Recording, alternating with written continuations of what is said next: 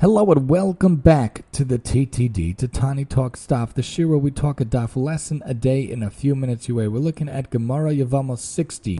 The Gemara talks about how a sage, we have an established principle that the teachings of Rabbi Eliezer ben Yaakov are few. He is seldom cited, but his teachings are pure. He doesn't come up often. Rulings are invariably accepted as law.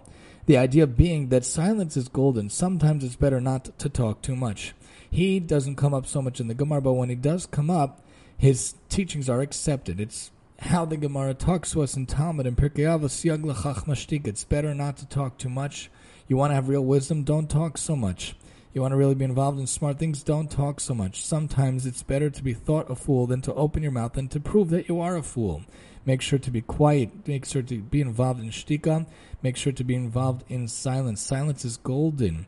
It's better to keep the wisdom and make sure not to talk too much. Think twice before you speak, and make sure to talk only when there's what to say, only when you can add to people's days in different ways. Join us next time as we talk Yevamos 61 here on the TTD.